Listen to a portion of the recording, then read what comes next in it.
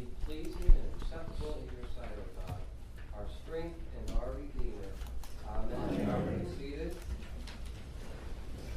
Friends, today I want to speak to you about our gospel reading, and it's a small section, but it's very rich theologically.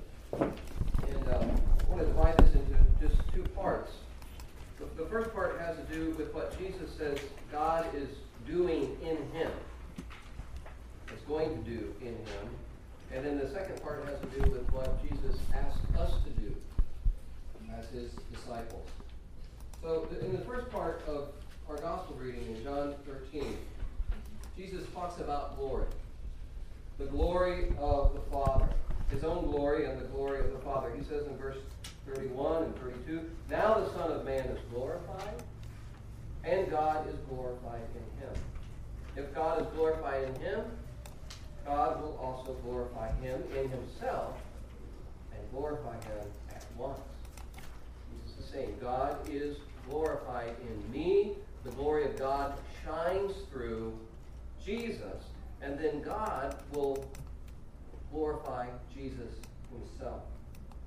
So we're going to unpack that in just a minute, but I want to step back before we do and just think of this concept, this word, glory, because it's not a word that we hear often in our culture today. Of course, it's a very biblical word. And this theme of the glory of God runs throughout Scripture, and in our prayers and in our liturgy, we see it time and time again. But I don't think we hear it much in our culture today. Now, the only time I hear it in our culture, this word glory or glorious, crop up is when I'm watching sports. It probably means I watch a lot of sports, maybe two. But that's about the only time I hear this word being used in our popular culture. I think it was last week or maybe a couple of weeks ago, Kobe Bryant retired from the NBA after a great career in the NBA. And he scored 60 points on his final game, an amazing feat. And one of the headlines said this, Bryant goes out in full glory. Another headline, Kobe Bryant goes out in a blaze of jump shots and a blaze of glory. So in our culture, when we use this term, what we're saying is we recognize greatness, and we want to praise it. We want to value it. We use this term when we see something or someone do something great, and we say it's worthy of praise. And there's a connection, obviously, with the Bible, what the Bible says about glory, the biblical concept of glory. When we say that God is glorious, we're saying that he is worthy of praise. We're saying that he is worthy of honor because of who he is. But God's glory, of course, is in a class by itself. It's qualitatively different than the glory of man, obviously. And in fact, the biblical writers knew this, and in the Greek language in the first century, they used two different terms for glory. One was to describe the glory that was due to a man because of their position and their accomplishment. So the Greek language had a word for the glory of man. But then they had a word for the glory of God that was used primarily, almost uniquely, to talk about the glory that is due God, because God's glory is qualitatively different. It's in a class by itself. And the Greek word there is doxa. You know, we get doxology from that Greek word. We sing the doxology. We are giving God his due. We're giving God his glory. We're speaking words of praise and glory to God because of who he is. Now, the point I want to make here about glory is that I think God has hardwired into every human heart a desire to experience glory, to experience something glorious, transcendent, worthy of praise. God has hardwired into us a longing to be caught up in glory. And that's why we do, those of us who do, watch sports, professional sports. That's why we go to concerts. That's why we go to the art museum. That's why we take time out sometimes to watch a sunset, because we want to be caught up in something beautiful, something glorious, something worthy of praise. This is how God has designed us. But ultimately, he's designed us to know his glory, which transcends all other glory. That's in our hearts. And God wants to communicate that glory to us, his creation, his creatures. And the more that we experience the glory of God, the more satisfied we are, because this is what he's designed us to do. Jonathan Edwards, the 18th century Puritan theologian and preacher, often talked about the glory of God. And I like some of the imagery that he uses. He said, God's glory is like the sun that is radiating with light. Think of God's glory as beams of light coming from the sun. And then we, as his creatures, made in his image, are made to glorify him. So when we glorify God, the glory bounces back to him. So he shines his glory on us, and in praise and worship and the way we live our life, we reflect that glory back to him. And that's how God has designed it. So Edwards says, again, this is Edwards, he says, God's glory is the beginning, the middle, and the end of his creation. And we get to be caught up in that as his creatures, those made in his image. So this is what God has made us for. And I wonder sometimes if the sort of longing that we feel and the emptiness that we feel in our lives in the midst of our busyness, and in the midst of all the gadgets that we have and the technology and the entertainment that we can avail ourselves of. I mean, we can binge watch TV for hours and hours and hours with Amazon Prime and Netflix and Hulu, whatever we have. We can binge ourselves on this entertainment, and yet there's this sense of longing still. I think one of the dryness sometimes we experience in worship. It feels like we're just going through the motions. I think some of this could be related to the fact that we're not hungry like we should be to know the glory of God, to experience the glory of him and his presence. These other things, yes, are signs pointing us to a greater reality, a greater glory. And God is drawing us to experience glory in him. So I think our prayer, when we feel that, when we sense that emptiness, again, even in the context of worship, is God, give me a taste of your glory. Give me a hunger, a desire to know the glory of your presence. So God has hardwired into us a longing for glory, his glory. And the good news of this passage of John 13 is that God has revealed his glory for all the world to see and for us to experience in Jesus Christ. The problem of experiencing or knowing the glory of God is not a problem of God hiding. It's a problem of us not seeking or not really trusting where he's revealed his glory. Because it says here that God is glorified in Jesus. God's glory shines through the Son of Man. And so the good news is that as we look to Jesus, as we develop a relationship with Jesus, as we trust in him, we know something of the glory of God. We don't have to go up on a mountain like Moses did. He went up to Mount Sinai for 40 days. And he experienced the glorious presence of God. When he came down, it says that his face shone with the glory of God. That was a transcendent moment, a sublime moment in the history of Israel. But we don't have to do that as believers. The glory of God has been revealed in Jesus Christ. And in fact, you could say one of the ways that we know that we're a Christian is that when we look to Jesus, we see something of the beauty and the majesty and the goodness and the love of God. I mean, there is something that draws us to him. That's one of the ways that we can know that we belong to him. The Apostle Paul says this in 2 Corinthians 4, verse 6.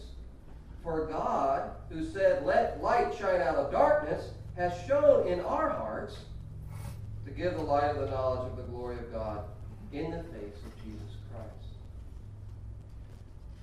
So I think that's one definition of a Christian. Somebody who looks to Jesus and sees glory, sees beauty, sees majesty, something that draws them in to God. Now, all of Jesus' life and ministry shines with the glory of God. All aspects of his life, his perfect life, his obedience unto death, of course his resurrection, his ascension, his exaltation at the right hand of the Father in the presence of God where he bears our humanity to God. All that is glorious. All that shines with the glory of God. But the interesting thing and the ironic thing here is I think what John is focusing us on here is that God's glory is revealed through Christ in Jesus' suffering. That's the irony of this part of the Gospel of John. Because what's about to happen to Jesus is that he is about to be arrested and tortured and crucified. And yet it's in that context where Jesus says, now the Son of Man is glorified. Look at verse 31. It says, when he had gone out. Now, unless you're looking at John 13 in your Bible, you're not going to understand the context unless you remember what's happening here. The context is Judas has gone out. This is the Last Supper. So at this point, Judas has gone out because remember, Jesus predicted that somebody is going to betray me. And he said, the person to whom I give this morsel of bread is the one who's going to betray me. And then he gives it to Judas. Can you just imagine the tension emotionally in this room? He gives it to Judas. Judas takes the bread, and then John says, immediately he got up and he left. And this is kind of poetic of John to say this in verse 30. And it was night. You see? It was an hour of darkness. It was a time where the prince of darkness was at work. And it's in this setting where Jesus said, now the Son of Man is glorified. He's saying it's almost as good as done. Because now the wheels have been set in motion for Jesus to go to the cross. And Jesus understood that the cross was where God's glory was going to operate. Look at what Jesus says in verse 27 of chapter 12, the previous chapter, if you have your Bible. He says, now is my soul troubled. What shall I say?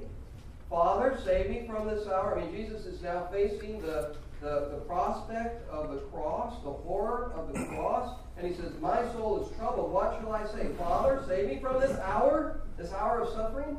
But from this purpose, for this purpose, I've come to this hour. And then here's our word. Father, glorify your name in the suffering that's to come at this hour. And then a voice comes from heaven. I've glorified it. The Father responds, and I will glorify it again. And then later on, Jesus says in the same passage to the crowd, when I am lifted up from the earth, he's talking about his cross, I will draw all people to myself. So this is how God is glorified in Jesus through the cross. That the cross is a spiritual magnet. The cross has drawing power. When the work of the Spirit operates on people who hear the message of God's forgiveness and God's love and God's mercy, it can melt a stony heart, and people will give glory to God for saving them like that.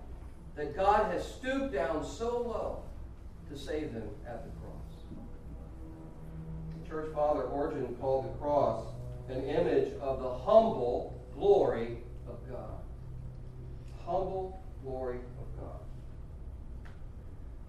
So I know it's true in my life. I wonder about yours. And I know in many of your lives it's true too. That this is what has drawn you to God. Is the love that has been displayed at the cross of his Son, Jesus Christ. The mercy, the forgiveness,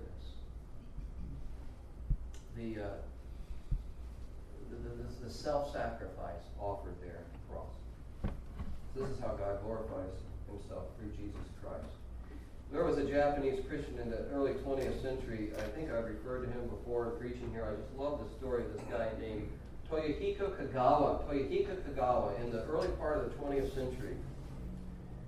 He ministered to the poorest of the poor in Japan. He actually lived, at this time there were like 6 major slums in Japan. And nobody was really reaching out to them. Toyohiko Kagawa went in there with a wheelbarrow. Those were the only possessions he had. He went into the slums with a wheelbarrow and lived among the people there. He subsisted on 2 bowls of rice a day. He wanted to identify fully with the poor. He just basically had the clothes on his back. He didn't buy new clothes. And people were drawn to him because he was loving them in the slums. And he developed social reforms and made a great impact in Japan. But he wrote this statement. He was, of course, raised in Japan with the ethnic religions of Japan sort of coursing through his blood, so to speak, and part of the culture. So he said, I am very grateful for Shinto and Buddhism and Confucianism. But they didn't answer the deepest longings of my heart. He said, as I've gone through this world and I've seen the suffering and the tragedy and I've experienced it myself, what I need to know is the divine love of God. And it is uniquely displayed. All the other religions, it's uniquely displayed at the cross of Jesus Christ.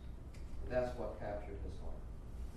So the glory of God shines through Jesus, and ironically, preeminently, at the cross of Jesus. And so, brothers and sisters, what we need to do is make much of the cross of Christ.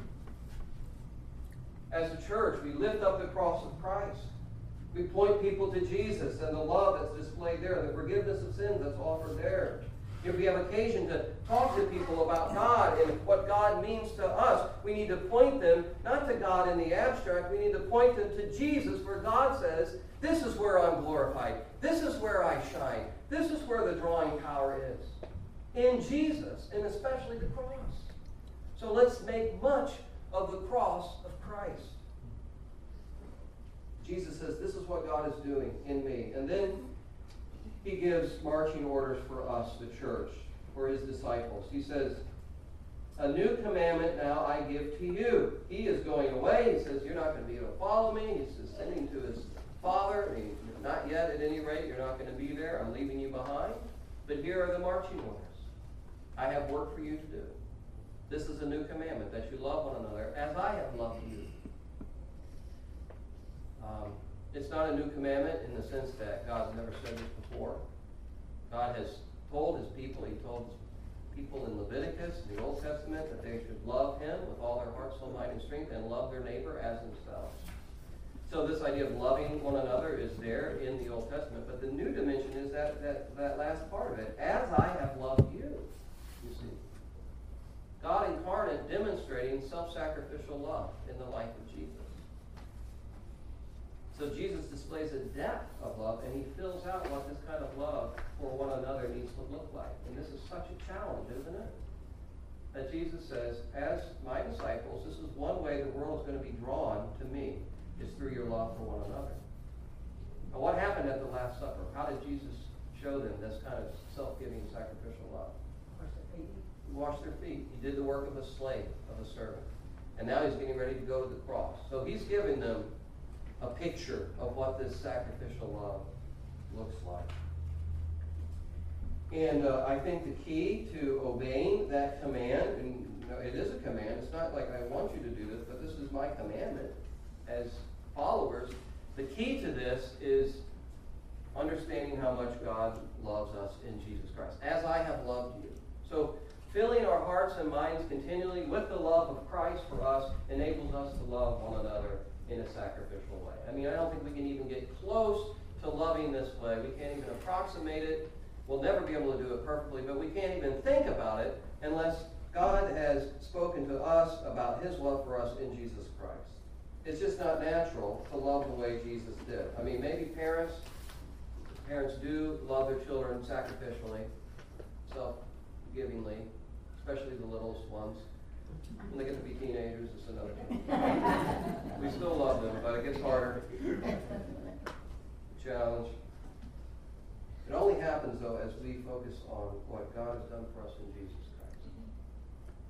And there's a story that Paul Miller writes about. I talked about Paul Miller's book when I did the prayer series. He's got this book on prayer, and I really like him. And in this story, he was at one time part-time owner of a tax business. He had this part-time business, a tax business. He owned the business, but him and his wife went into business doing taxes. And one day, this was back maybe in the early 90s or something, his computer, he deleted his files on his computer. He had a customer waiting for him. This is tax time, okay? Customer's in the waiting room. And he's working on his computer. Also, he actually deleted the whole thing. So he tells this lady, stay here, I'll be right back. Well, he comes back 3 hours later to get the floppy disk. Okay, these are the days of the floppy disk. Remember those? He comes back 3 hours later. She's still there.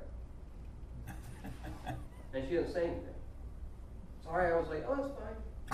He said, I was so frustrated and anxious and angry and kicking myself and cynical about the world and myself and computers and technology. I came in with such an ugly attitude, and there this woman sits, serene, content, and he said, I had to ask her, and he said, I wasn't witnessing to her, I wanted to be witnessed to. I said, does Jesus mean anything to you?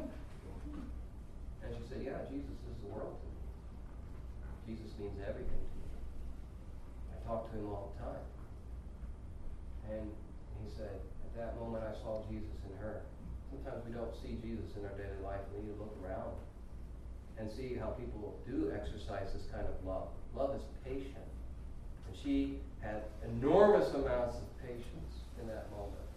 And he said, wow, that was a witness to me. See, our love, the quality of our love, is a witness to Christ. And in our church, we have an opportunity, brothers and sisters, because we do love each other, and for the most part, but we're not perfect, we love each other well. But that needs to be a strength that we continue. And as we face challenges and difficulties, and as there's opportunities to discuss different agendas and directions and preferences in the church, let's listen to the words of Christ. Love one another as I have loved you. Sometimes we have to put aside our preferences and agendas for the sake of others. And then Jesus says, by this will be a witness. All people will know that you are my disciples. So these are the two things. How does it fit together? The first thing is Jesus is glorified, and God is glorified through him. And then the second thing is this is what we need to do, love one another. I think the way it all fits together is about the glory of God. It is all about the glory of God. God desires to communicate, as Edward says, his glory to his creation. He wants us to be caught up in that. And he wants us to display that glory to the world. And as we love one another, that's one of the ways we can do it. To a hurting world. To a world that says to us, and we watched on Wednesday night this video about how to reach younger people. And one of the young men in that video, remember this? He said, I'm looking for love, and if it's not in the church, I'm going to go somewhere else. And he also said, I'm craving human interaction. I want to see real relationships. And that's what we have to offer as the Church of Jesus Christ. Let's not be afraid of where the culture is headed so much. Let's take an opportunity to say, guys, this is where the life is. This is where the love is in Jesus Christ. We have a great opportunity. Let's pray. Gracious God, we thank you for displaying your glory in the love of Jesus Christ on the cross. What amazing love that we see there. And we thank you for capturing our hearts with this glory. And we pray that you would help us to love one another, to reflect the sacrificial love, and in some ways to mirror it in a small way, so that we can bring glory to your name, to a world that desperately needs to see your light and your love. We pray this in Jesus' name, and everybody said, Amen.